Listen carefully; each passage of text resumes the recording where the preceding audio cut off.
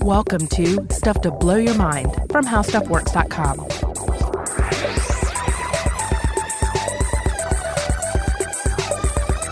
Hey, welcome to Stuff to Blow Your Mind. My name is Robert Lamb. And I'm Joe McCormick, and I want to tell you a story about a monster slayer. Robert, are you game? I am game. Okay.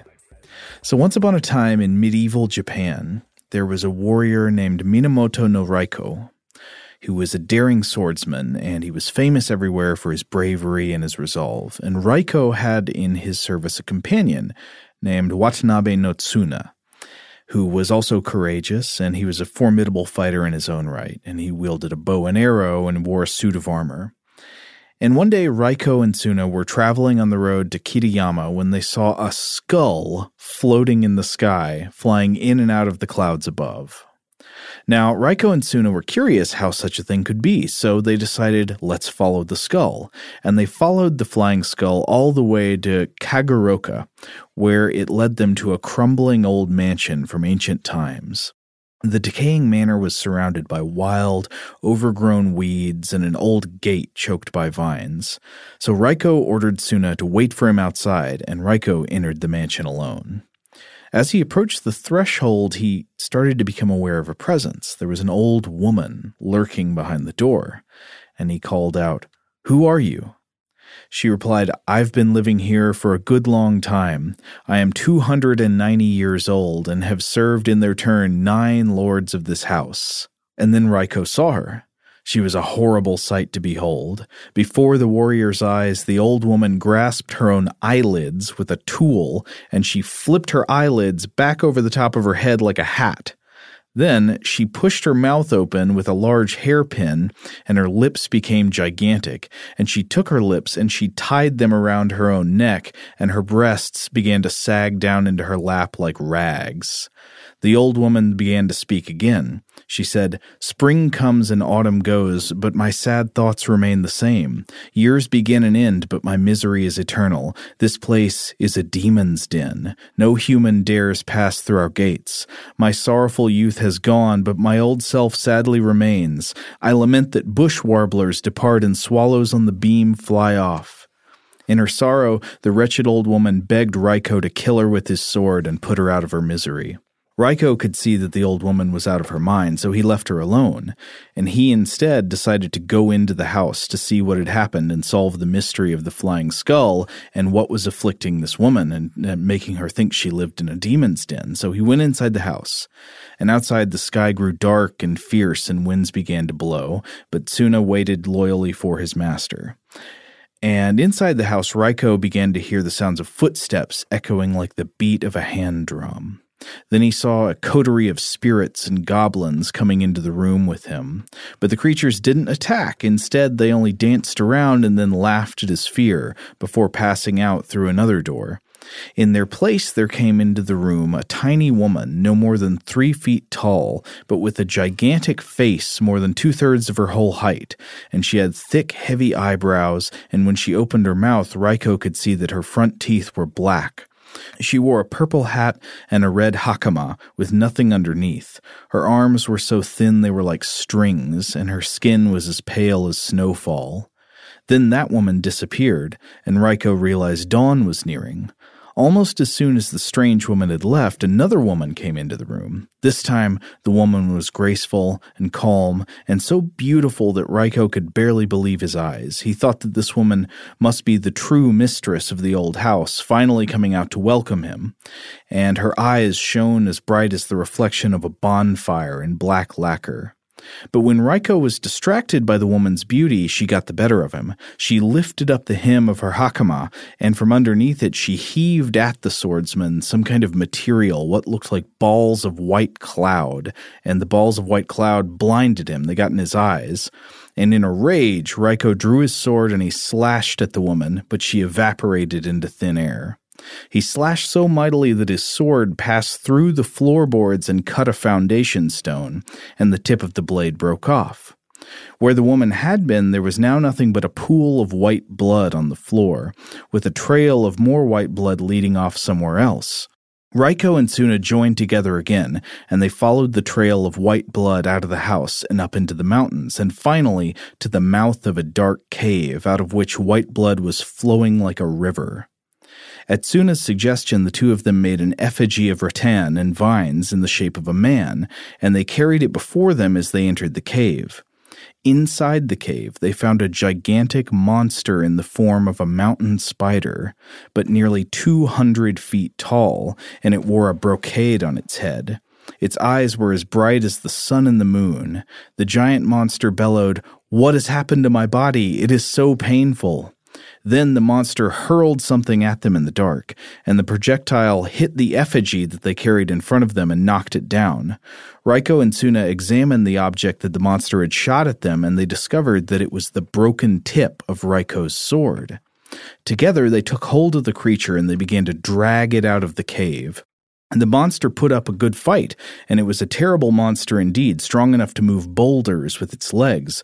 So Raiko said a prayer to the sun goddess, Amaterasu, and asked her for aid with the fight. Raiko and Tsuna pulled, and eventually the monster collapsed and fell belly up on the earth. Without hesitation, Raiko drew his sword and chopped off the monster's head. Tsuna ran to slash open the monster's belly, but found when he got there that it had already been opened by a deep gash. This was the wound Raiko had given it inside the house when it was in the form of the woman, and this proved that the giant spider truly was the beautiful woman that he had seen. From the gash in the giant spider's belly, 1,990 heads tumbled out onto the ground. The warriors cut open another part of the spider's body, and many smaller spider monsters swarmed out, each about the size of a 7 or 8-year-old child. When the warriors looked further in the stomach of the spider beast, they found 20 human skulls. Knowing what had to be done, Raiko and Tsuna dug a grave in the ground and buried the 20 skulls, and then burned the giant spider's den. When the emperor heard what Raiko and Tsuna had done in eliminating this heinous monster that had been plaguing the country, he gave them promotions and appointed them governors of their own provinces. And this is the story of Minamoto no Raiko and the giant spider. That is a fabulous story. I love it. Just the layers of the adventure, and then just the revelations about the horrific monstrosity that they're faced with. I like how it's weird and rambling. Like, it takes a long time to get to the final form of the monster. You don't really know where it's going to go. It takes you to a haunted house first. Something about that feels both unusual and intuitive.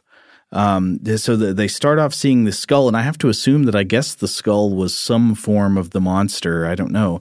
But also I like how in a lot of the Monster Slayer stories you come across, there's a more specific reason that the hero must undergo the quest to slay the monster. They have to like rescue a princess or something here. Right. This time they're just detectives investigating something weird that they saw, and it eventually leads them into the monster's cave to kill it, which ultimately kind of makes you feel bad for the monster. Like, it didn't even kidnap anybody they knew. They just like made their way to it. Yeah, it seems to be entirely recreational on their part. Yeah. Well, I mean, I guess it kind of makes them like some kind of roving police force almost in a way. Right.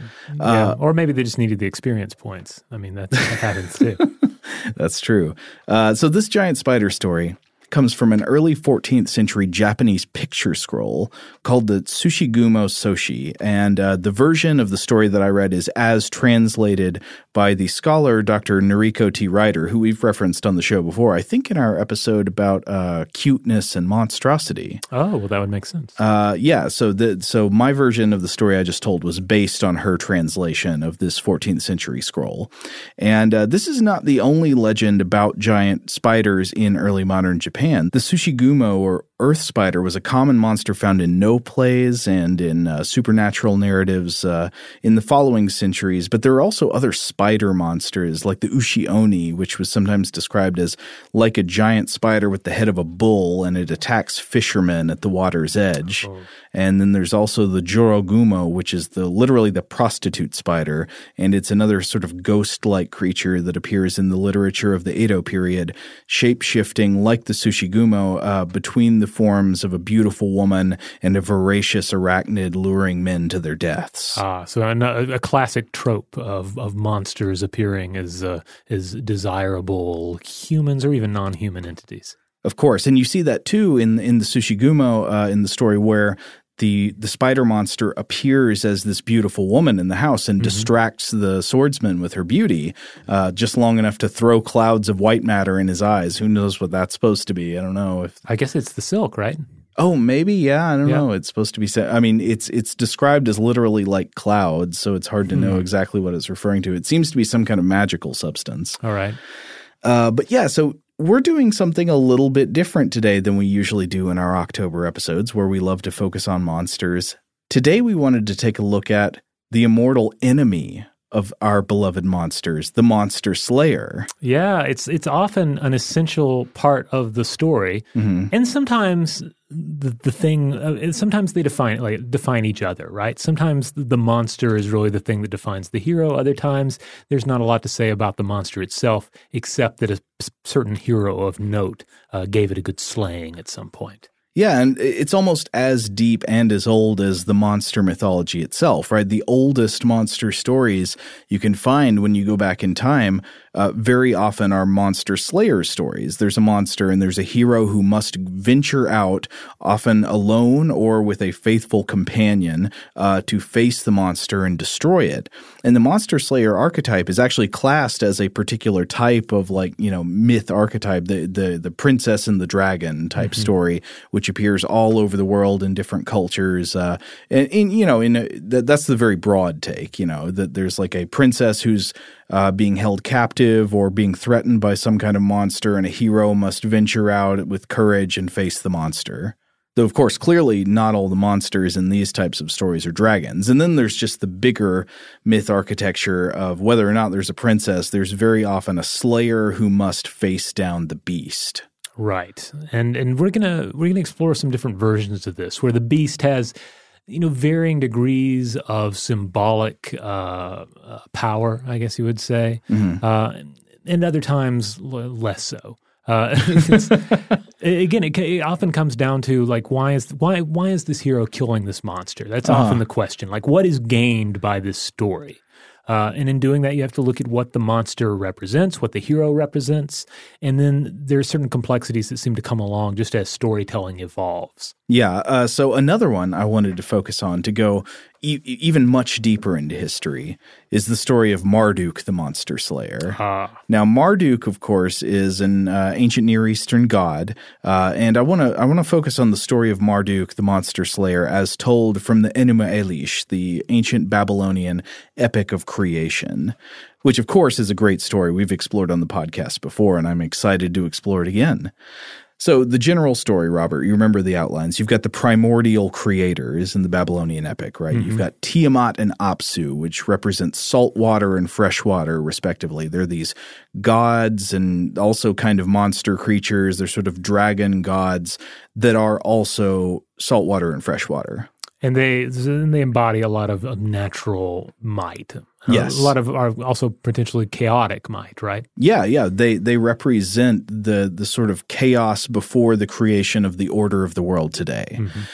And what they do is the sweet water and the salt water, together they create a race of gods, but end up finding those gods they've created unpleasant and loud. And eventually the gods turn on their creators and they slay Apsu, the sort of freshwater deity, and Tiamat, the saltwater deity. She is enraged and she tries to make revenge on the gods for slaying Apsu, attacking them in the form of a giant sea monster, a saltwater dragon, and making a team of evil monsters to do wickedness on her behalf. And the gods, of course, because of her power, they're too afraid to go out and fight Tiamat themselves. But eventually they convince the storm god Marduk to go out himself and fight her on their behalf.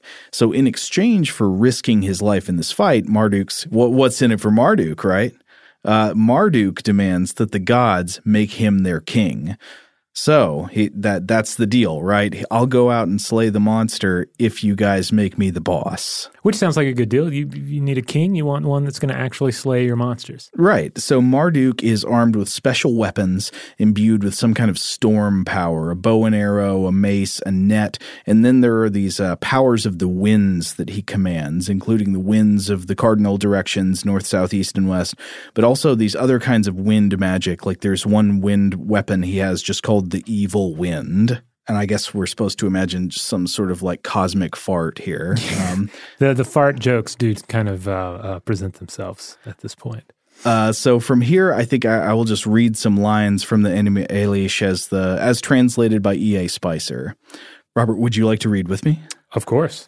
Then the Lord raised up the flood storm, his mighty weapon. He mounted the storm chariot irresistible and terrifying. He harnessed and yoked it to a team of 4, the killer, the relentless, the trampler, the swift.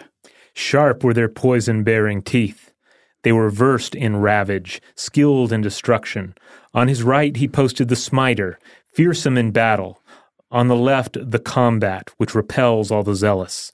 His cloak was an armor of terror. His head was turbaned with his fearsome halo. The Lord went forth and followed his course.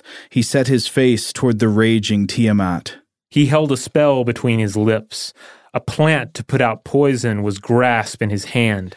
And then we'll skip a bit. Marduk approaches, and Tiamat's consort Kingu, this monster Kingu, and her allied gods and monsters become fearful. And then Tiamat taunts Marduk, and then Marduk gives a speech rebuking Tiamat and challenging her to single combat. And then we'll pick up with the lines again. When Tiamat heard this, she was like one possessed. She took leave of her senses. In fury, Tiamat cried aloud. To the roots of her legs shook both together. She recites a charm, keeps casting her spell, while the gods of battle sharpen their weapons. Tiamat and Marduk, wisest of gods, then joined battle. They strove in single combat, locked in conflict. The Lord spread out his net to enfold her. He let loose in her face the evil wind, which followed behind. When Tiamat opened her mouth to consume him, he drove in the evil wind, and she could not close her lips. As the fierce winds encumbered her belly, her body was distended, and her mouth was wide open. He released an arrow. It tore her belly. It cut through her insides, splitting her heart. Having subdued her, he blotted out her life. He threw down her carcass and stood upon it. Oh, well, you got to stand on it. That's absolutely necessary. Well, we've hit on this before, like you see that trope in both the Western and Eastern art with yes. a demon or devil or monster trampled beneath the feet or sat upon as if it were a throne. You know, it's still a thing when you see, I mean, I almost hate to bring this up because it makes me mad whenever I see it, but like those like safari hunting pictures where people like shoot a lion or something like that, and then they're like standing there with their foot on it. Yes, I am not crazy about that either. But they put their foot on it. Yeah. It's still a thing. It's like you are now Earth. It's like it's instinctive almost. I put my foot on this thing to show I have beaten it. And then, of course, the next thing in this story, because it becomes, of course, the epic of creation, is that Marduk makes the heavens and the earth out of Tiamat's dead body. This is another thing we see time and time again in different myths. The idea of some primordial being overcome and then their body being repurposed in creation. Yeah, it is. It's an interesting repeating theme. And I don't know. I wonder what that says. Like, why do we have the inherent suspicion that the ground on which we walk was once a living being? We should come back and do a whole episode on dead gods at some point. Oh, absolutely.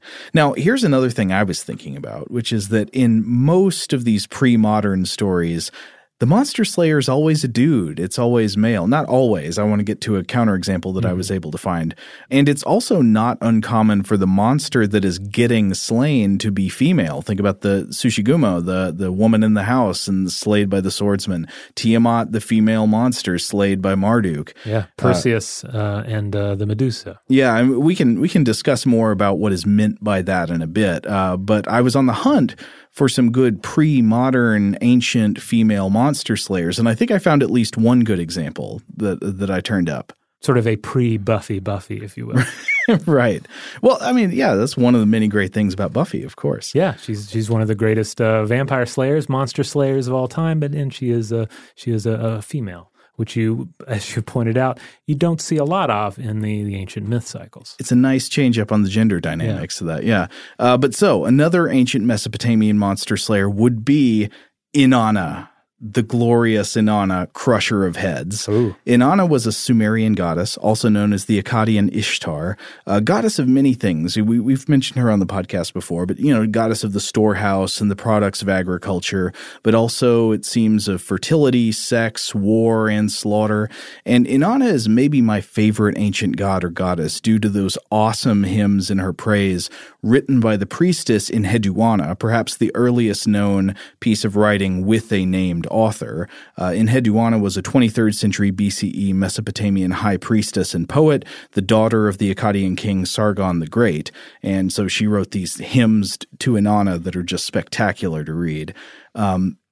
But okay, what kind of monster slaying does Inanna do? Well, the story here is more obscure, more complex, but it's also interesting. It comes down to this Sumerian concept called Kur, and my source here is a couple of pieces by the 20th century ancient Near East scholar Samuel N. Kramer. So everything I'm saying here comes from Kramer.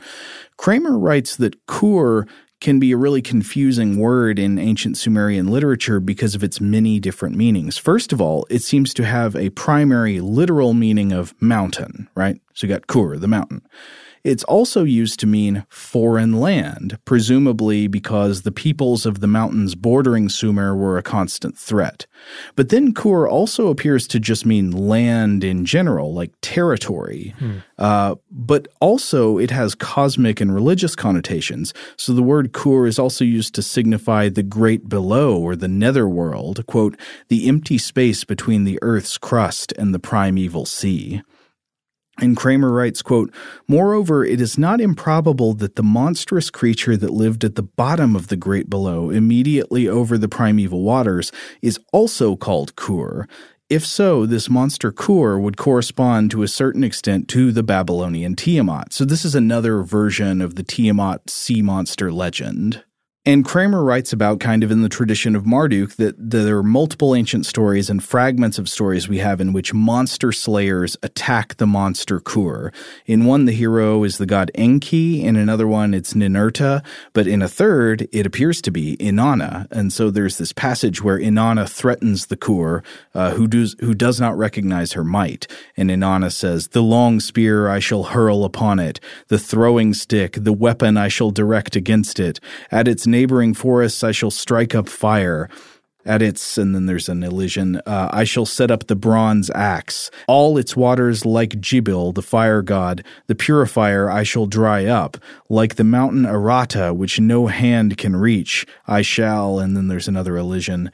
Like a city cursed by Anu, it will not be restored. Like a city on which Enlil frowns, it shall not rise up.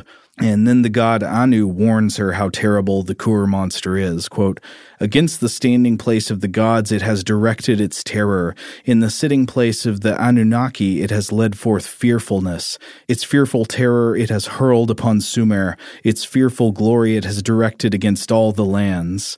But, of course, mighty Inanna is not discouraged, and she, quote, opens the house of battle against the Kur and slays the monster and stands upon it and speaks a hymn to her own magnificence.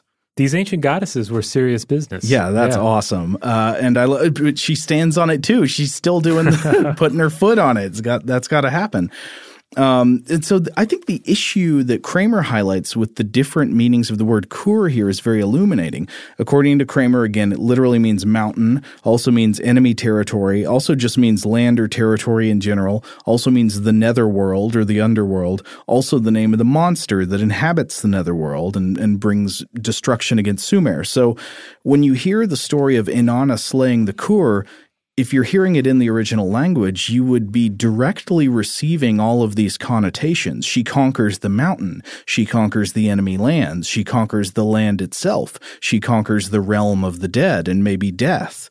It's interesting the way that, we go later into monster slaying legends looking for the allegories and saying what does this monster represent? It usually does seem to represent something more than just a beast. Either intentionally or accidentally. Yeah, but here it's like you've got all these connotations of the same word, meaning that it's almost just completely baked into the story at the face value level. That is fascinating. It's like the idea of the monster has yet to congeal.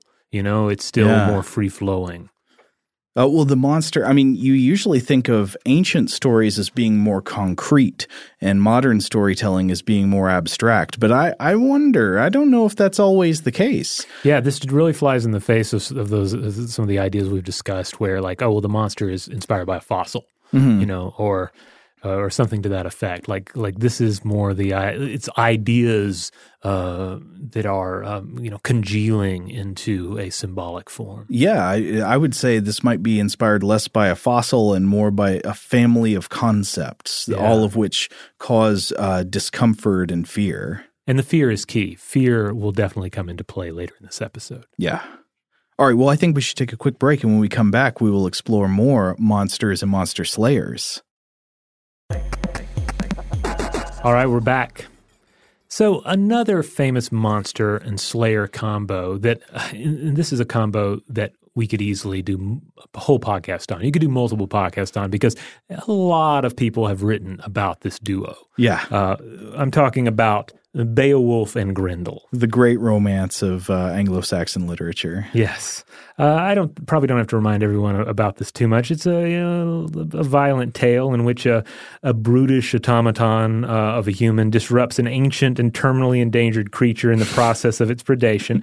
Predation, I should remind everyone, that targets only the loudest, fittest, and warlike human males for the most part. The brute ends up tearing the arm off of the creature and then follows it home as it retreats to its lair and then dies. And our hero follows the blood, follows the howls of pain, dives down to the deep lair, and there kills the creature's mother as well. I'm being a little cheeky in my description because it is great. No, you're just accurately describing the story. Beowulf is a jerk. He's kind of I'm kind of, partial, I guess, to John Gardner's Grendel, who kind of plays up these themes a lot by humanizing the monster while at the same time retaining its monstrous qualities, but portraying Beowulf as just this holy wrath of a character. Yeah, I guess it's a modern thing for us to sympathize more with the monster. Why is it like that now? Why do we sympathize with the monster more these days? I'm not sure. Well, part of it is that, tales like this kind of speak to all of us and continue to resonate today, but it's still a tale that was speaking to a probably more specific audience as opposed to, humanity in general. Maybe the reason that we're more inclined to sympathize with Grendel and sympathize with monsters these days is that more people now are sort of conditioned to the idea that history as written might not always be fair, that it maybe is written to benefit the people who are writing it and make them look good. And thus you always kind of wonder when you get a heroic tale of a slaying, is it actually a tale of an unfair and undeserved slaughter? Yeah, or sometimes maybe a monster just doesn't need slaying anymore. I was looking around, and again, there's a tremendous amount of literature about Grendel and Beowulf. Tons of people have written about it. J.R.R. Tolkien wrote about Beowulf and Grendel. I was looking at one particular author, though, English professor and also medieval dragon expert, Joyce Tally Lyon-Arons, I believe. Is her last name. And she points out that there's a lot to be said in interpreting Grendel and his mother. And some of the earlier interpretations were certainly more seeing them as personifications of natural threats. Yeah. Very much in keeping with what we discussed in the Marduk story already. They're what's outside the firelight. They are the wilderness embodied. Yeah, they're the wilderness. They're the dark. They are perhaps more specifically the North Sea, the bog, the marsh, long winter nights. I mean, ultimately a cousin of Jenny Greenteeth in many respects, right? Yeah. And then the monster dies and spring emerges again, while Beowulf's eventual death battling a dragon is a tale of autumn's descent. A lot of people don't, I mean, I guess this is referenced in the most recent film adaptation, but a lot of people forget about the dragon. Yeah, that's the second half of the story, but Beowulf grows old, and in the second half of the story, a young Wiglaf has to take up the mantle of the monster slayer because Beowulf can't hack it anymore. Yeah. Literally can't hack into those monster hides like he used to. Can't tear those arms off like he used to. I can't help but be reminded in thinking about like these older monster stories, monster and slayer tales, and then trying to think about their analogs in modern popular culture. Mm-hmm. I can't help but think of a little story in which a band of professional war makers in Central America are targeted by an alien hunter that only preys on the fittest and warlike of its target species. Uh-huh. But only through trickery does the human, a man named Dutch, prevail. Oh, he's Dutch. Oh, yeah. Yeah, well, no, his name is Dutch, yeah. Is he supposed to be Dutch? I thought maybe he was I don't know, but that sort of solidifies the Beowulf connection. Oh, well, interesting.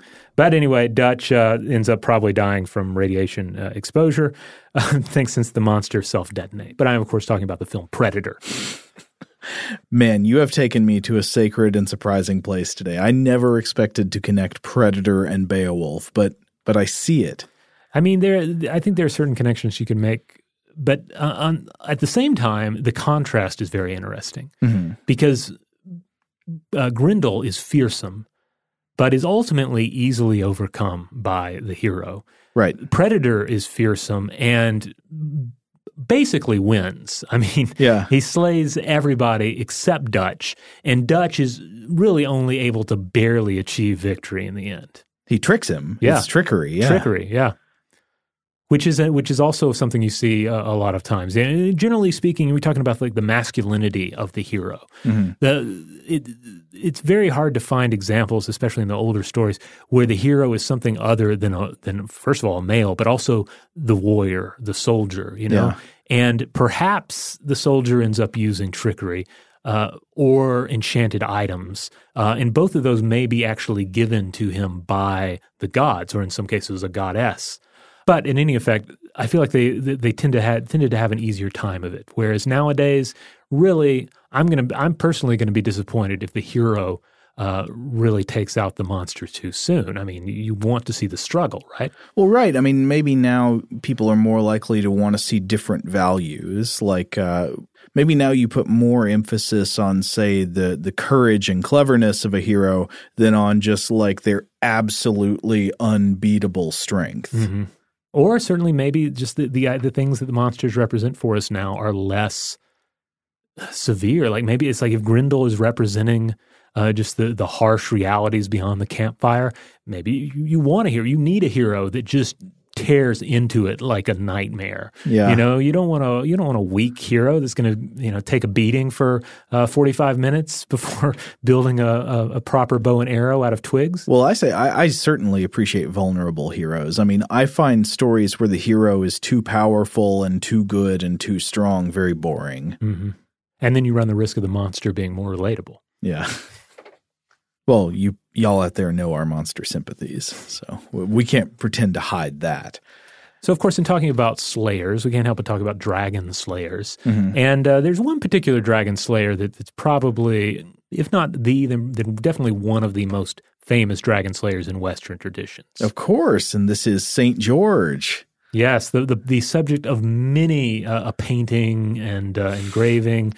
Often failing to make the dragon fearsome. Yeah, the slaying of the dragon, I find in some of these paintings, it often feels more like the execution of a pet salamander or something, Like there's a dog-like quality to this small creature that is crushed under the heel of a giant horse and there's a mounted knight atop, just, skewering it with a sword or a spear. Yeah, there's one image I attached here where St. George is attacking. It is snarling, but it does look like a dog with wings. If you're not familiar, maybe I should go ahead and tell the story of St. George. You ready for that, Robert? Let's do it. Okay, so this comes – now here's one thing actually about the legend of St. George as a Christian saint long predates any written version of this story of the dragon slaying we have. As far as I know, the earliest written version of the dragon slaying comes from the Golden Legend or Lives of the Saints, compiled by Jacobus de Voragine, Archbishop of Genoa, in 1275, and the first edition in English was published in 1470, translated by William Caxton. But here's the story. Okay, so you got St. George, and St. George is a wandering knight. He's a soldier, and he's a knight. He's born in Cappadocia, which is a region of Turkey. Which, Robert, have you ever seen the fairy chimneys of Cappadocia? I believe so, yes. They're beautiful looking. I mean, you just look up the landscape of this place, and you can imagine it's the kind of place a magical hero would come from. So he comes from Cappadocia, and as a traveling knight, one day he wandered into the vicinity of a city called Cyllene, which was in the province of Libya. Now, by the city of Cyllene was a great pond where there was a dragon that, quote, envenomed all the country, and it would attack the city mercilessly, breathing venom that sickened and killed the people. And the citizens of Cyllene had tried to slay the dragon, but so terrible was the beast and so poisonous was its breath that the fighters all ran away before they could fight it. So all that was left to do was to try to bribe the dragon to leave them alone. At first they would feed it 2 sheep every day, but eventually this failed. So they started to feed the dragon a man and a sheep each day, and eventually they decided that they had to offer their children one at a time to keep the dragon at bay. So the king made an ordinance that each day there would be a lottery of the children in the town, and whichever child the lot fell to, whether rich or poor, would be offered up to the dragon. But then one day the lot fell to the princess, to the king's own daughter. And he begged the people, saying, quote, "For the love of the gods, take gold and silver and all that I have, but let me have my daughter." And the people answered, "How, sir? Ye have made and ordained the law, and our children be now dead, and ye would do the contrary? Your daughter shall be given, or else we shall burn you and your house." That's a reasonable response to this policy. Yeah. Yeah, I mean, he can set the policy, but then doesn't want it to apply to him. Yeah. So then the king was very sad. He wept and begged for 8 days' respite. The people granted that to him, but in those 8 days, the dragon envenomed the city terribly. So when the time was up, the king dressed his daughter up as a bride, and he kissed her, and he gave her a benediction, and then led her out to the dragon's lair at the pond. So the princess is alone at the pond, dressed in a bridal gown, waiting to be eaten by the dragon. But then St. George happens to pass by. And he asks her what she's doing out there by herself in the wilderness, and she says, "Go ye your way, fair young man, that ye perish not also." And he replies by asking why she's crying. And eventually she tells him the truth, that she'd been delivered as a tribute to the dragon. And then to quote from this version of the Golden Lives, "Then said St. George, Fair daughter, doubt ye no thing hereof, for I shall help thee in the name of Jesu Christ." She said, "For God's sake, good night, go your way, and abide not with me, for ye may not deliver me." So she's doubting his power, but he's got to display it because he's already sworn in the name of Jesu Christ that he can do it. So as they're speaking, the dragon suddenly appears and it begins to charge at them.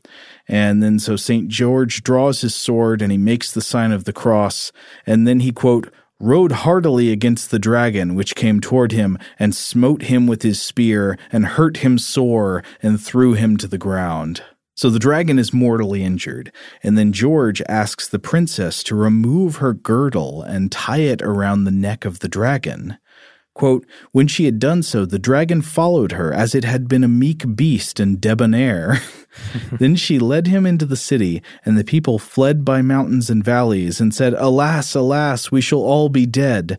Then St. George said to them, 'Nay, ye doubt no thing, without more, believe ye in God, Jesu Christ, and do ye to be baptized, and I shall slay the dragon.'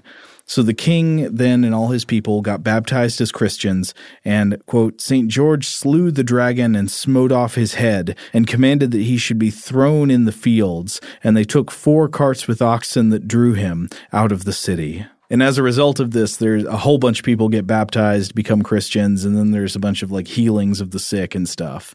And then, of course, the legend goes on and tells about the martyrdom of St. George after that. But that's the story of St. George, the princess, and the dragon. It's pretty good. I enjoyed the build-up more than the payoff, I think. You know, Yeah. like the lottery system was pretty engaging. Well, St. George doesn't have a trick up his sleeve except prayer. That Well, yeah. seems to be the thing. He's just like, well, he prays and Jesu Christ comes through and slays the dragon. He doesn't have a trick, you know? Or maybe prayer is like a trick here. I'm not sure. Yeah, I guess prayer is the trick. I mean, again, in a lot of these stories, you look in some of the Greek myths, to defeat the monster, one must use wisdom or weapons that are a gift of the gods. Yeah. So what is the difference, I guess, ultimately between that and prayer? Right. Well, I guess it would just make a better story, like if Jesu Christ came down and gave him a magical weapon or I something. agree. Yeah. Give him the armor of Christ or something, or Yeah. some sort of fancy sword, and then we can get the idea. It's like, oh yeah, if you're on God's side, you can slay dragons. I get the same message, but it's a little more entertaining, at least for me. Right. But of course, as we mentioned earlier, this is sort of part of a genre of stories that proliferate around the world. There are all these dragon slaying stories, especially they're, of course, medieval dragon slaying stories. Yeah, and I mentioned Joyce Talley Lanarans earlier. I mentioned that she was an expert on medieval dragon slayings and medieval dragons. I was reading something she wrote titled "The Sign of a Hero: Theodoric Saga of Bern." And in this, she points out that a number of interesting things about some of the tales we've discussed, though more specifically Theodoric the Great, Beowulf, and Siegfried. So she points out that in German literature especially, dragon slaying becomes something of a defining characteristic of any hero. What? So like, you're like, I'm a hero. It's like, I don't know. Did you slay a dragon? Well, Exactly. I mean, that's the problem, because then how do you draw the line between standard heroes and truly mighty heroes if they're all monster slayings? And in doing so, also, the act of slaying a dragon ends up serving perhaps less of a symbolic purpose, right? I mean, you're not defeating chaos or the devil or the powers of the dark, or it's not serving as a mark of passage into adulthood. It's just like a necessary upgrade in the arms race of storytelling. So in the particular Old Norse saga that she's dealing with here in this paper, she points out that it tackles the problems of including both Theodoric the Great and Siegfried in the same story.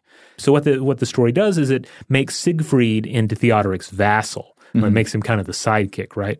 kind of Wiglaf, kind of a little bit. Kind of, yeah. But also gives Theodoric 2 dragons and 3 baby dragons to kill. So in doing this, killing a dragon becomes less an impressive act in and of itself. A real hero has to kill like upwards of 5 dragons. This is how we get Blade, where you got monster slayers that are like the vampire slayers. They got to kill tons of vampires.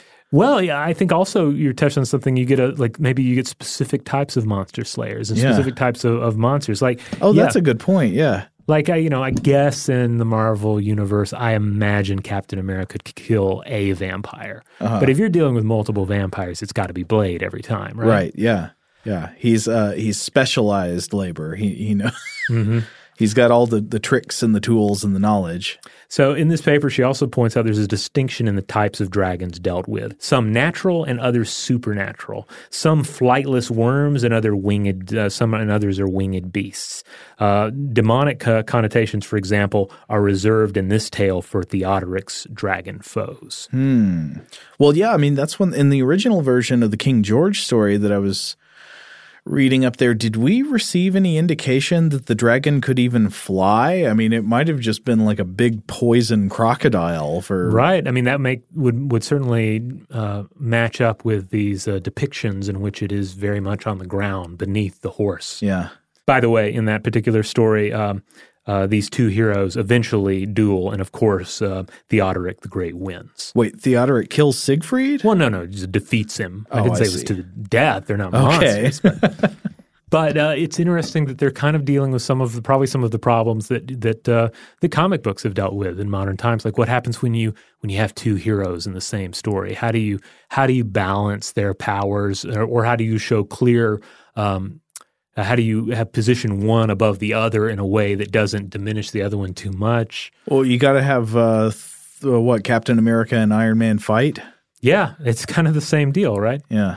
Or is it Thor and Iron Man? I don't keep up with those. I think I guess they've all fought each other. You can't help but have heroes fight each other. But I believe Captain America and Iron Man, they're the ones who end up fighting each other in the movies. You know, another thing I was thinking about, when you mentioned how Lion Arons highlighted that eventually they have to start killing more and more monsters to show how great they are, because just killing one monster, that's not that impressive anymore. Mm-hmm.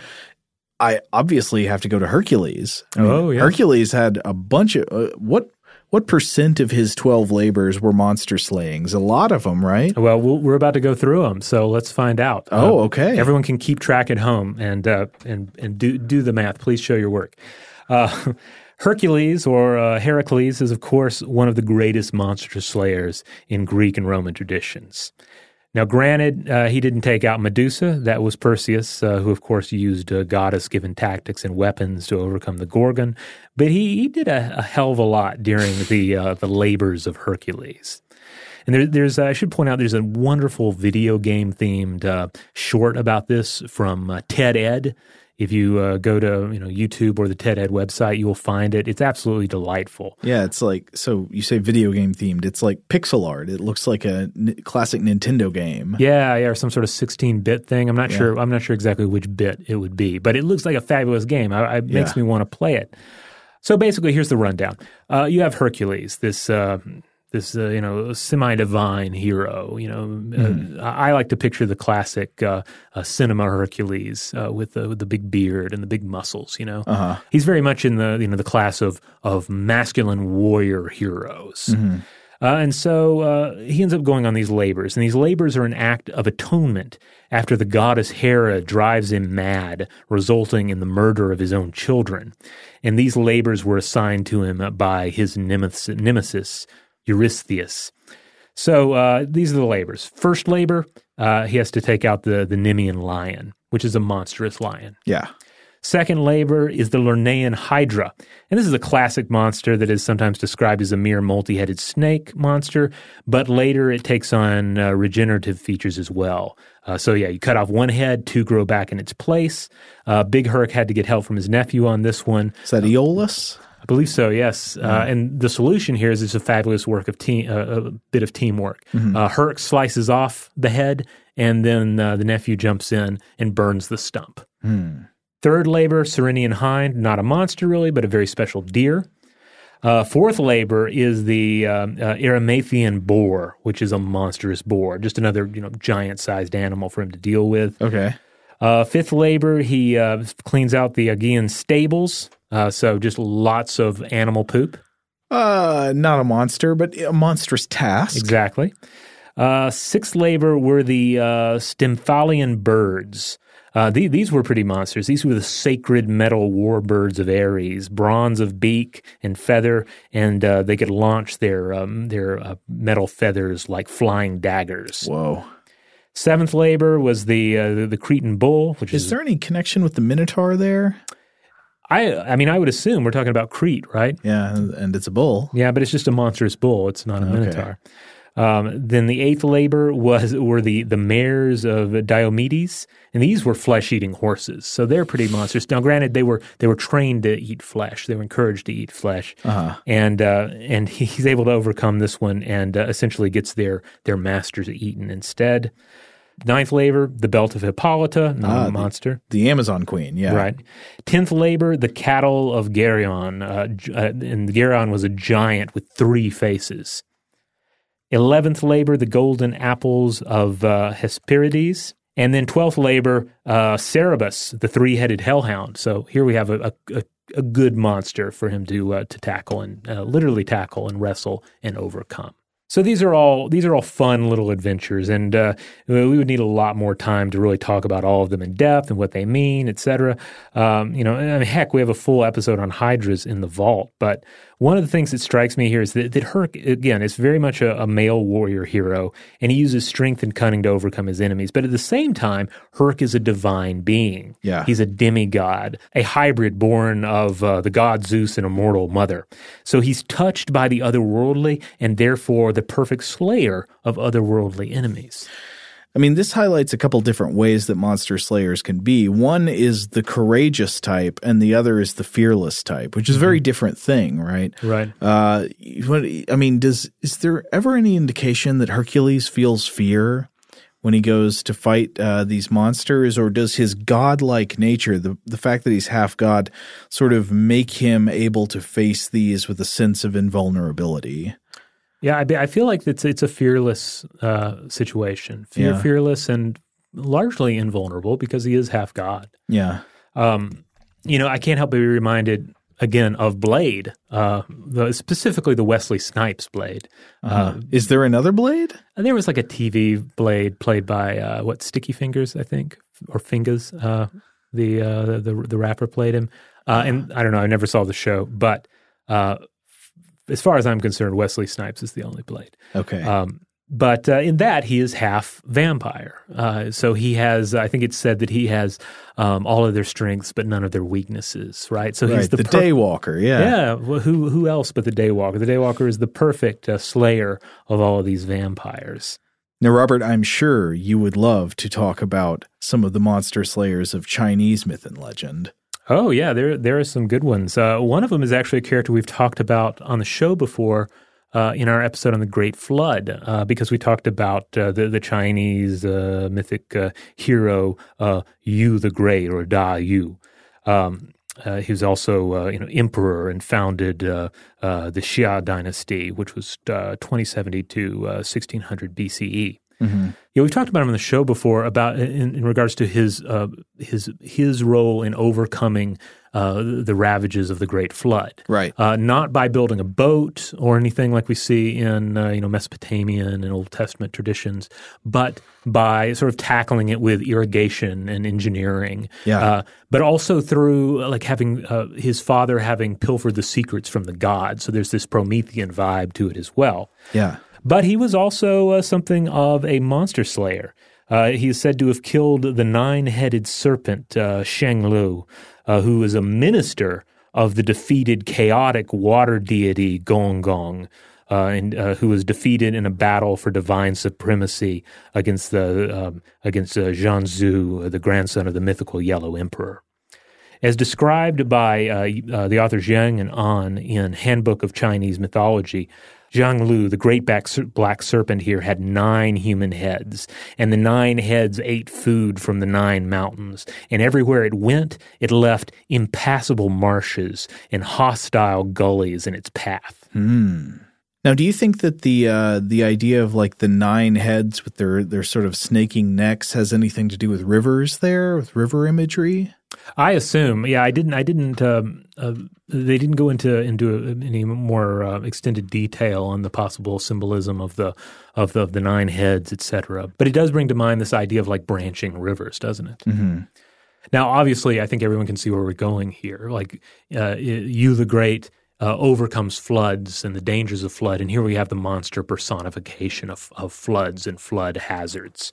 So Yu ends up slaying the monster, but the creature's blood is so poisonous that it poisons the spot where it dies so that life can find no purchase there.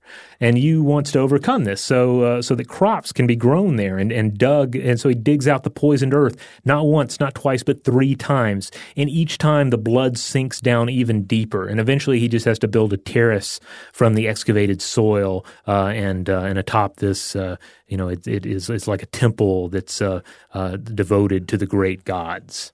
Now, Yang and An mentioned that this story is not really told that much in modern China, but that some versions of it still survive, such as one from Sichuan province in which Zhanzu survives a battle with the fire god Zhu Rong and continues to bring flooding and death to the earth, forcing the mother goddess Nua to slay it. Oh, okay. So here we get a goddess getting involved in the slaying again. Nua also more famously defeated the Black Dragon, also a being of chaotic water and flood energy. I'd also be remiss if I didn't mention the archer, Hu Yi, who killed a number of different monsters and, of course, shot down the 9 surplus suns that were roasting the earth. And in some tellings, he actually shot and killed 9 great crows that carried these suns. Now, what's also interesting is that during this age of 10 suns, not only is it just really hot and difficult to grow crops, it's also said to be a time of cosmic imbalance. And during this time, a lot of unnatural monsters rise up. And so the emperor ends up tasking Yi the archer with their destruction. So just a few of the monsters that he ends up killing include there's a monster with a dragon's head and a leopard's body, a monster with teeth as sharp as chisels that are unbreakable. There is a 9-headed monster. There's a giant bird, a giant boar, a giant snake. So again, all manner of unnatural creatures who rose up during a time of cosmic imbalance. Yi also punishes a couple of damaging elemental gods with a well-placed arrow or two. For instance, he shot the damaging wind god He Bo in the eye, and he took out both knees of the damaging river god Fing Bo, and in other versions, he kills Fing Bo outright. So once again, we have river, water, elemental monsters that have to be dealt with by a hero. Yeah, and the idea of them coming out of a time of cosmic imbalance seems to somehow echo, the very ancient monster concepts of like the chaos monster, like Tiamat and Apsu. All right, well, on that note, let's take one more break. And when we come back, let's talk about what the Slayer means to us. All right, we're back. Okay, so we've been looking at a lot of great examples of monsters and their slayers, the monster slayer stories from throughout human history. And now we wanted to take a look at what the monster slayer means. Why do we keep telling stories like this? Why is this so common? And what purpose psychologically and culturally does it serve when we do? So one of the things I want to say at the outset, just as a kind of disclaimer, is that I feel like when we try to explain what stories and myths mean from a kind of evolutionary psychology perspective, we always need to remember to understand the difference between like proving a theory with direct evidence and sort of simply telling a plausible story and arguing it to be consistent with what we know. No, I'm actually all for having arguments over plausible stories and evopsych and all that, but it's imperative for us to remember that that's what they are. I think sometimes people get carried away with this project and they jump from I've told a plausible story about why we have this cultural thing or this psychological thing to I have discovered the biological origin of this element of human psychology or culture. And I think we just always need to be careful not to do that. Sometimes you see people taking like almost Joseph Campbell-y kind of observations to the point of saying like this is just science, and that's you know what I mean, right? That said, all these kind of like Joseph Campbell-y sort of observations can be a lot of fun, right? And he of course had lots to say and think about the role of monster slayers. Yeah, I mean, likewise, Julian Jaynes' The Bicameral Mind, which I'll actually touch on in a bit. Like if you go entirely down the Jaynes well of interpreting everything, then yeah, it can be a lot of fun, but then you have cut off all other perspectives on what the thing is. Well, I mean, so one thing that somebody I think like Joseph Campbell would say is that the role of the monster slayer in fiction is about like facing the ego. It's like this ego struggle, and that you've got to face yourself and overcome your fears and change something about yourself, that kind of thing. And so I do agree at least that it's totally plausible that monster slayer stories are very prominent and very common because stories about facing dangers and facing fears are psychologically very salient to us. We're constantly in our lives faced with situations where we don't want to do something, but in order to get what we want, we have to do that thing we don't want to do. You got to face your fears and overcome your discomfort to, I don't know, save the princess or to do whatever. And I think that's a totally plausible basis for starting a conversation about what Monster Slayer myths mean. So another way to get deeper on this subject, I guess, would be to look a little bit more at what the monsters in these stories mean. And I want to posit a place for us to start there. I would posit that the monsters in these stories most often, I would say, seem to come from a combination of two main psychological components: biological threats and category confusions. Right. And we've talked about category confusion quite a bit on the show. The idea that it's, well, go back to Hercules, right? Yeah. It's like a snake, but it has way too many heads. Or it's like a boar, but it's gigantic. What's going on? Right. And there are reasons I think that would be significant. I'll get to that in just a minute.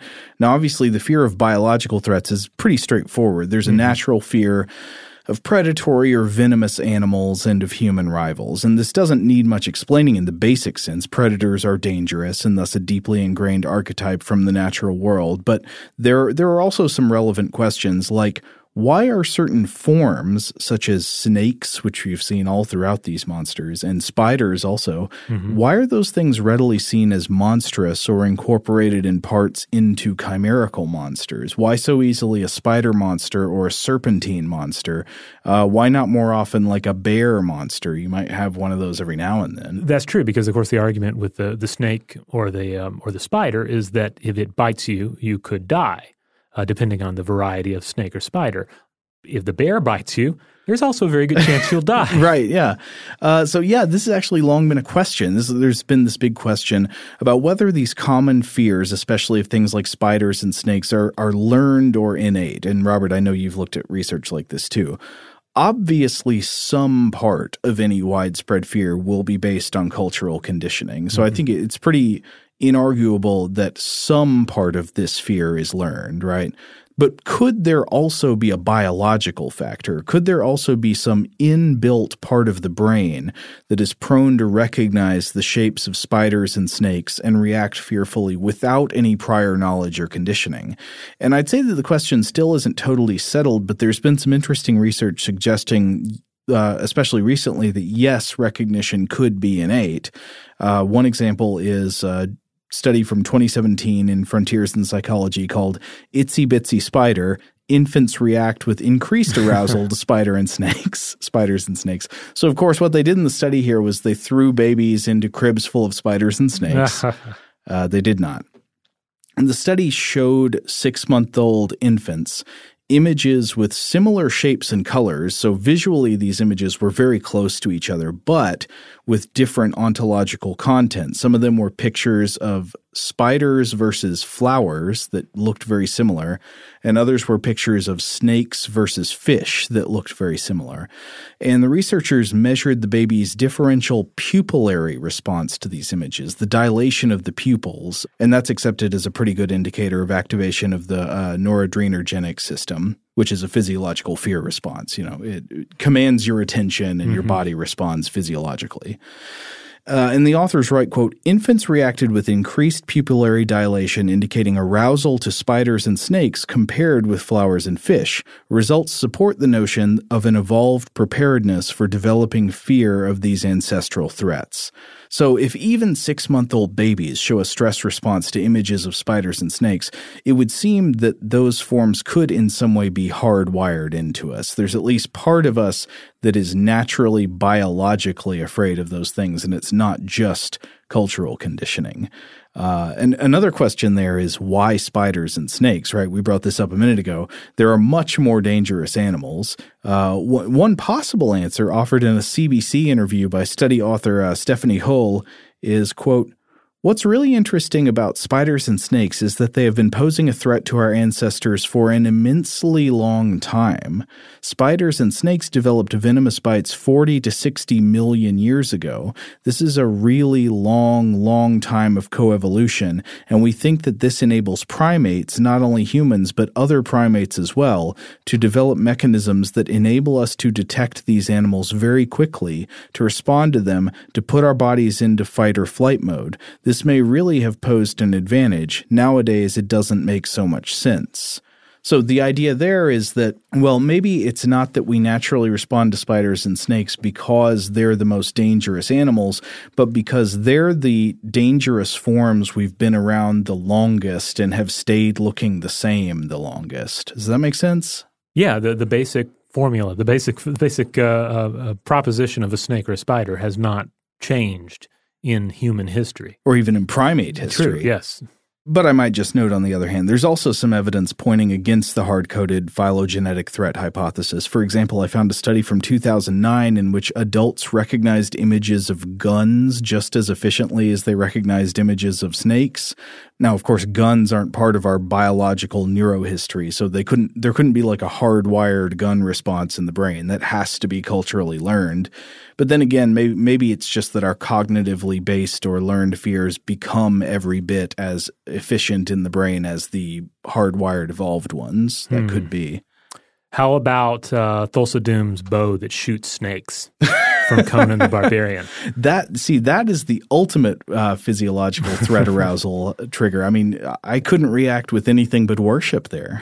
You know, in that movie, we have another great example of monster slaying because one of Conan's early trials is the slaying of the giant snake that Thulsa Doom keeps as a pet in one of the temples. Yeah, what is he? Does he strangle it?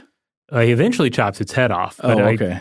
There's some wrestling there for sure. There's some wrestling. But of course it's a snake. I mean, dragons are essentially snakes. We always have these snake forms reappearing as monsters over and over. It's got a snake for a head, or the whole thing is a snake with wings, or, you know. Right. Well, now in Western traditions, but as we've mentioned in Eastern traditions, I feel like there's an enhanced hybrid nature to the dragons. Yeah, the Eastern dragon becomes, I would argue, an even more fascinating creature with more valences, you know, it's more like the Kur maybe, and having multiple significances at different levels. Yeah. But I would also think that, you know, the Eastern dragon tends to be less of a monster per se. True. It's more of it's very, very often, you know, it is definitely an elemental force. It's tied to floods and storms and waters in the ocean, but it does have more of a divine presence than you find in Western traditions. Yeah. So anyway, back to the idea of the basis of these monster fears. So one, you've got these elements that are so often taken from what appear to be at least maybe hard-coded form threats, phylogenetic threats that are, you know, part of our evolutionary history, and they at least at some level may be hard-coded in the brain. If not hard-coded in the brain, very well-coded into culture. And the other thing, of course, we mentioned a minute ago, is the discomfort with category confusion. So let's say we're defending ourselves from a natural threat, whether that's a venomous snake or a leopard or a wolf. One of our greatest defense mechanisms is not our muscles, but our brains, right? Awareness and recognition, the ability to cognitively pick out signs of threats and avoid them. And then, of course, also, if we must face a threat, like cleverness and strategic thinking to overcome the threat. But most of our defensive thinking is actually one form or another of category sorting, right? You see a shape and you immediately start to sort. What kind of thing is that? Is that a harmless bunny or a venomous snake? And so perhaps one reason we fear monsters so much is that they not only represent aspects of real biological threats and predators, but that they defy our normal categorical sorting mechanisms by blurring the lines between categories of things. So a spider 100 times bigger than it should be, a snake with wings, a lion that can talk. And by the way they defy intuitive sorting, these creatures resist easy cognitive understanding, and thus they cause discomfort and fear. Like a creature that has aspects of biological threats like predatory or venomous forms, and also simultaneously messes with our cognitive defenses by violating category coherence, that's sort of the ultimate threat, right? Mm-hmm. It beats your greatest defense, and it is the most threatening kind of thing. Thus, the monster slayer has to overcome more than the normal warrior. They have to face primordial fears and square off against an enemy that normally makes us feel weak and helpless and afraid at the deepest level.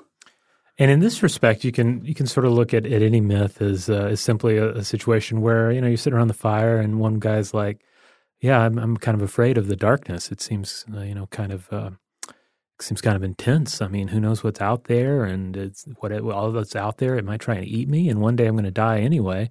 And then the other soldier sitting around the fire says, well, let me tell you a story, because this story has a hero in it, and all that stuff that you're afraid of, he just cuts its head off. It's that simple.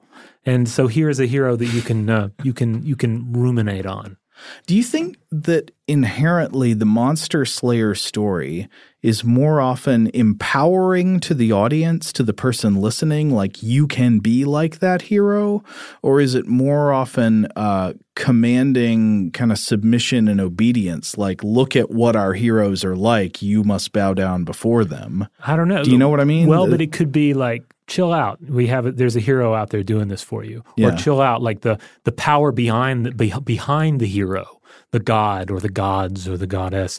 If you're behind that god, then hey, that god's got a hero. You don't have to worry about it. But then certainly more modern understanding is like, yeah, I'm kind of like Blade, right? I can, like at least on some level, like we're supposed to, we're rooting for the hero. We're rooting for Blade or Dutch or whoever. And we are kind of living the story through them. And yeah, you kind of leave those pictures, those stories, feeling I can slay the monsters in my life, the bloodsuckers in my life. I think they might have a stake coming. Quick note, I'm not encouraging anyone to stake anybody. Oh, no. Oh, we're not trying to create Martins out there. No. Or wait, no, not Martin's. It's Martin's uncle or whatever, right? Are you talking about the Romero film? Yeah. Oh, yeah, it's been a long time since I've seen that. Well, don't be like anybody in that movie. Just don't imitate any part of it. All right, so in order to overcome the monster, though, the hero is probably going to need a certain amount of courage.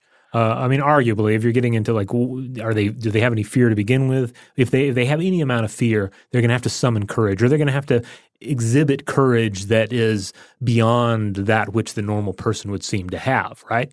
Because if you're Beowulf, otherwise, why would you go into the dark? Why would you dive down into the deep and find the lair? Well, so there are a couple of different ways you can go in to face the monster, right? I guess one would be to have courage, to overcome your fear, because I guess that's sort of the definition of courage, right? Courage is a cognitive overriding of anxiety that prevents the physiological fear response or overcomes the physiological fear response and prevents you from running away. It makes you've got control and you make yourself face the fear-inducing thing. Like I think a great example of this is in Aliens. Yeah. Where Ripley, she's returning to the world of the xenomorph in the first half, but in the later half of the film, she is going back in to save Newt. She is descending into the monster's world and facing something that it has been well established she is terrified of. That is a great example. And in fact, I will say, while I have mixed feelings about a lot of monster slayers, I'm like, I don't know if I like Beowulf. Mm-hmm. Maybe I think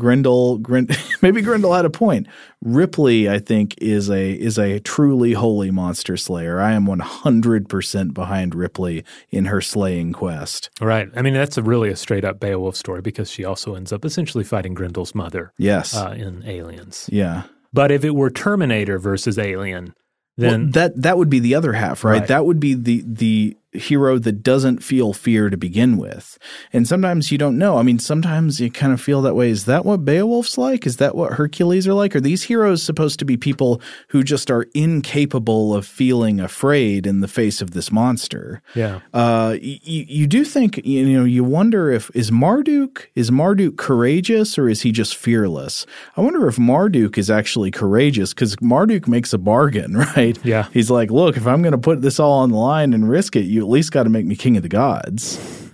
Or he's just following operating procedure, Yeah, maybe. Oh, yeah, maybe he's a robot. Yeah, but yeah. So to think about this, you can think about it in a couple of ways in the brain. So, like, I want to start off by mentioning the amygdala. The little almond-shaped subcortical brain network, the amygdala, sometimes referred to I think not quite accurately as the brain's fear center or something like that. As usual with these kinds of appellations, that's a bit of an oversimplification. The brain's fear response is complex, and it involves multiple brain regions, but there are multiple lines of evidence that indicate that the amygdala does appear to play some important role in fear. It does something important in generating the physiological fear response in the body. For example, brain imaging studies show that fear-inducing images like pictures of animals like spiders and snakes trigger activation in the amygdala, but that the brain can also recruit other regions to inhibit amygdala response, which seems to be correlated with resistance to the fear response. Both animals and people with damaged amygdalas seem to show a diminished sense of the fear response. Like one example is the classic case of patient SM. I think we've talked about it on the show before. So, yes. A famous case of a woman who experienced bilateral amygdala damage during childhood, and she shows very little, if any, fear response in situations like haunted houses and stuff, and in response to scary movies. She just lacks a fear response that is very common among pretty much everybody else, and this seems to have something to do with the damage to her amygdala. Again, this does not necessarily mean that fear is, quote, in the amygdala, but it does indicate that the amygdala plays this important role in generating the threat avoidance behavior we associate with fear. So, I mean, I wonder if you saw somebody who inspired you to tell a story of somebody like Hercules or Beowulf, who was just fearless, not courageous, but fearless. I wonder, is this inspired by the idea of somebody with a damaged amygdala? People who just don't even flinch in the face of something scary? I mean, well, we do have the additional information about Hercules being driven mad and slaying his children. Oh yeah. So I don't know. That perhaps speaks to the possibility of additional neurological damage. Yeah. I want to be clear. I'm not suggesting that Hercules is based on a historical figure or something like that. But I mean, with all these kinds of stories, you wonder if somebody saw something that inspired the story, or is it just pure creative imagination? It could be either one, or some or you combination. See something, you're looking at somebody being courageous, and if all you see is the courageous act, you could well interpret it as fearlessness. Like, well, look at that guy; he's never afraid in his life. You're just not privy to the part where after he defeats the enemy, he goes back and like vomits and weeps in his tent because he's just been through this horrific experience. I mean. We often talk about the monster slaying as like this rite of passage for the hero, that it makes them. And this, of course, reminds me of the line, "That which does not kill you almost kills you," and is therefore inherently traumatic. Well, yeah, I mean, that's the other model. Maybe it is that somebody saw somebody who was just being courageous and facing their fears, and they did it so well that people saw that and interpreted it as them being fearless. Like they couldn't even see through to what the person was feeling. And so, I wonder like what's going on in the brain with courage. There have actually been studies on this. There was one I was looking at by Uri Neely, Hagar Goldberg, Abraham Wiseman, and Yadin Dudai in Neuron in 2010 called Fear Thou Not, Activity of Frontal and Temporal Circuits in Moments of Real-Life Courage. So this is a snake on a trolley experiment. You gotta love a good snake on a trolley experiment. The trolley operator is the subject of the experiment. They're sitting down in an fMRI. So this is an fMRI study, with all the caveats we know about some of these neuroimaging studies. Assuming that their results are valid and useful here, the subject's goal is to lay in the fMRI, get the brain imaged, while they are attempting to move a trolley with a snake on it as close as possible to their head. So it's on a track and they can control it, and they're trying to get the snake close to them. And the researchers found that courage, overcoming fear and moving the snake closer to the head, was associated with activity in the subgenual anterior cingulate cortex, or the SGACC, and also in the right temporal pole. And the authors write, quote, "Further, activity in the SGACC was positively correlated with the level of fear upon choosing to overcome fear, but not upon succumbing to it." So like you've got a lot of fear and you overcome it. You say like, I'm really afraid, I'm terrified of snakes, but I'm going to keep moving the snake closer to my head. That was positively correlated with more activity in this region, the subgenual anterior cingulate cortex. And so they finally say that the courage behavior seems to attenuate activity in the amygdala and other regions associated with fear response, and it inhibits the autonomic physiological fear response that we would normally have in response to fear-inducing stimuli, promoting the courage behavior. It's like when you experience courage, that is a process in the brain, and it's one part of the brain apparently inhibiting what would normally be going on in another part of the brain, saying, shut that down, we're going to do it anyway. Now, another illuminating study, this is one that you found. This one comes from the Proceedings of the National Academy of Sciences from 2010. It's by Mobbs et al., titled Neural Activity Associated with Monitoring the Oscillating Threat Value of a Tarantula. Okay, so we got another perhaps a phylogenetic threat here. Right. And phylogenetic threats, these are, of course, threats that are hardwired into us via evolution, like we've been discussing especially the fear of spiders and snakes. Assuming that's correct. Right.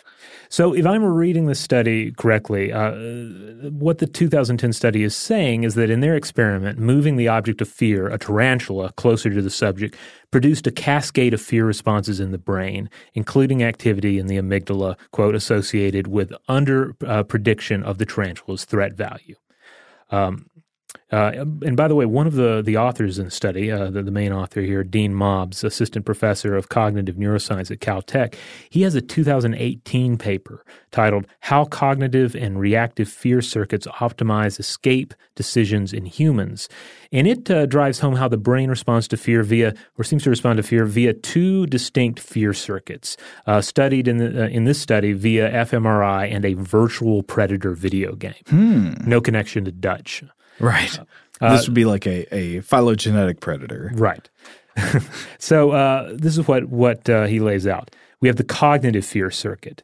This is distant threats, front brain regions, asserting risk and making decisions. This is a conscious exercise.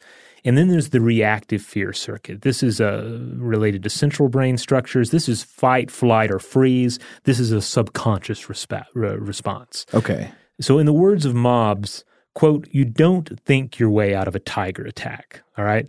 So, yeah, if you stop to think when a tiger is assaulting you, you're dead. You react instead via the reactive fear circuit, which is subconscious and unthinking. Yeah, I mean, that's why fear is often characterized as like a sort of involuntary physiological body response, not just like the thought, I am afraid. Yeah, like this, I couldn't help but think about this in terms of flying.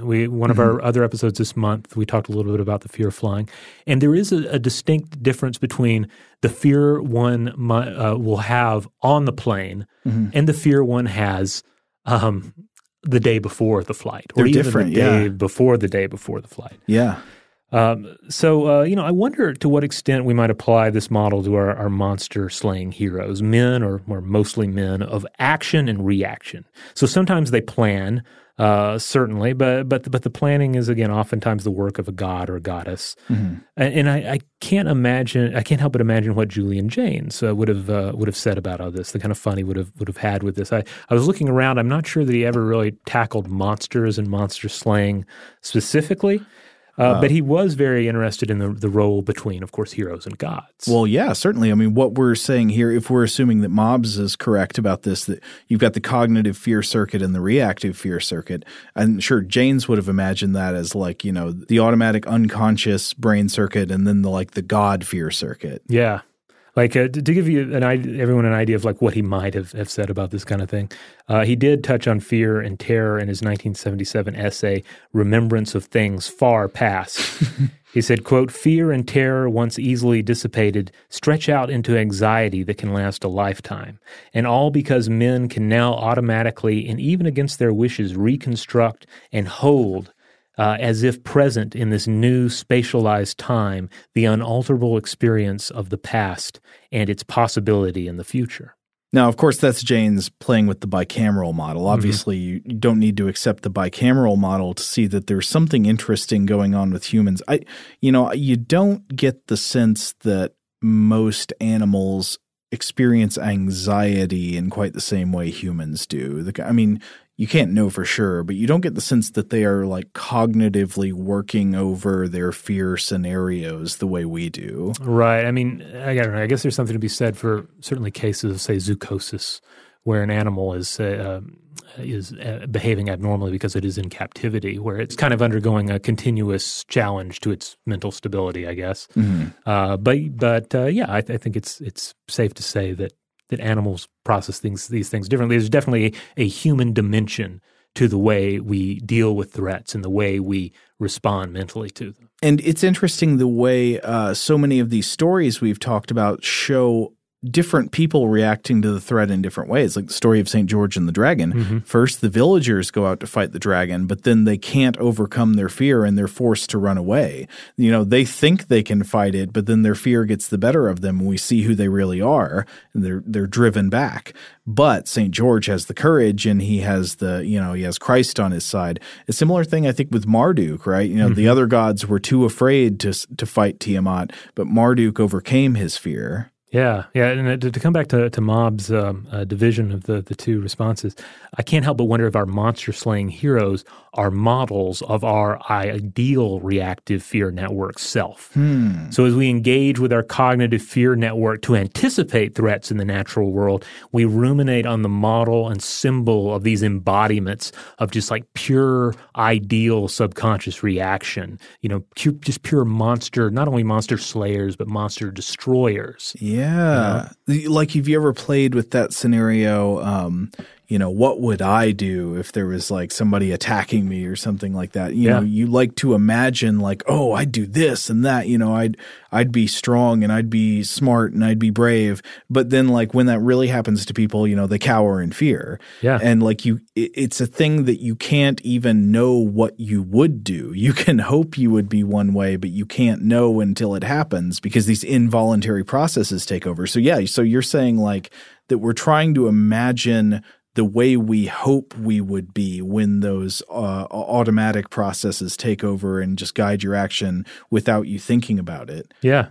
And maybe to a certain extent, we're even actively saying, let me be Beowulf when the time comes. Yeah. And I can't help but wonder if having fictional models makes it more likely. Yeah. That's possible. I don't know. Let me be the Hulk when the time comes, Yeah, like if you've had a model that you can picture in your mind, does it make it more likely that you will actually act that way? I don't know, but it's that's interesting food for thought. Either way, there is truth to the matter that when the terror comes, when the monster comes, we don't unless we've rehearsed for it, like actively, not mentally, but like physically. Mm-hmm. We probably don't have a clear idea of how we will respond. We have our intentions and our hopes regarding our response, but maybe we haven't actually been tested yet. I'm reminded of a quote from Hunter S. Thompson, specifically the lyrics he wrote for a Warren Zevon song of the same name, where he said, quote, "You're a whole different person when you're scared." That's true. Which is true. And so you're saying you want to know what that person's going to be like. Maybe they can be like Hercules. Exactly. Yeah. That's why, I'm going to picture Hercules in my mind, and hopefully maybe that is what the gods will make of me when the time comes. So I didn't find a study like this, but I would be kind of surprised if there isn't one somewhere out there, a study of like, does thinking about monster slayers or heroes of any kind make you more courageous? Do the snake trolley test again, but just like see if there's any difference when you like prime people beforehand with a story of a monster slayer or something. Group B got to watch season 2 of Buffy. Yeah. Prior to handling the snake trolley. Uh-huh. Yeah. Maybe so. So you're a season 2 guy, huh? Well, I mean, season 1 is necessary. I love the Master. But even as I was watching it, people were like, you just got to press on through season 1 and get to season 2. And then, from there on, it's gravy. I'd go season 3. Yeah. Yeah. That's where it really like, that's the Mayor season. Oh, the Mayor is good. Oh, yeah. I forgot about the Mayor. Yeah, I need to rewatch some of them. I'm not going to say all of them, but I should go back and rewatch some of them. There's some great episodes in there. Yeah. All right, so there you have it. The Monster Slayer, monsters and the fabulous slayers who slay them. This was a fun one to put together. Obviously, we couldn't look at every amazing monster slaying myth or legend or modern interpretation out there. There's just so much good stuff. Hey, send us your favorite Monster Slayer stories. I want to hear more of those, especially the ones you hear less often, especially ones with great female Monster Slayers. I want to know more of those stories. Oh, for sure.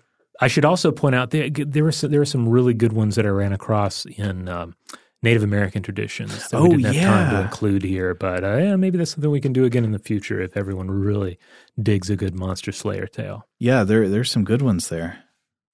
All right. In the meantime, head on over to stufftoblowyourmind.com. That's where you'll find all the podcast episodes, as well as just a lot of extra monster content, a whole bunch of monster blogs that I wrote over the years, some monster science videos, links out to our social media accounts like Facebook and Twitter and Instagram, as well as a link for our store. Go check that out. A great way to support the show is to buy some of that merchandise. We have one related to a recent episode on the basilisk. You can check that out. And if you want to support the show in a way that doesn't cost you any money, just rate and review us wherever you have the power to do so.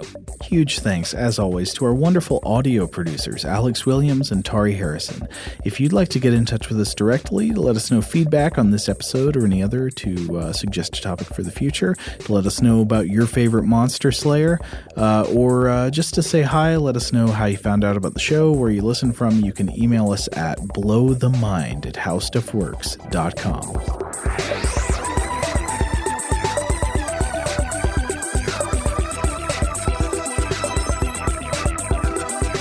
For more on this and thousands of other topics, visit howstuffworks.com.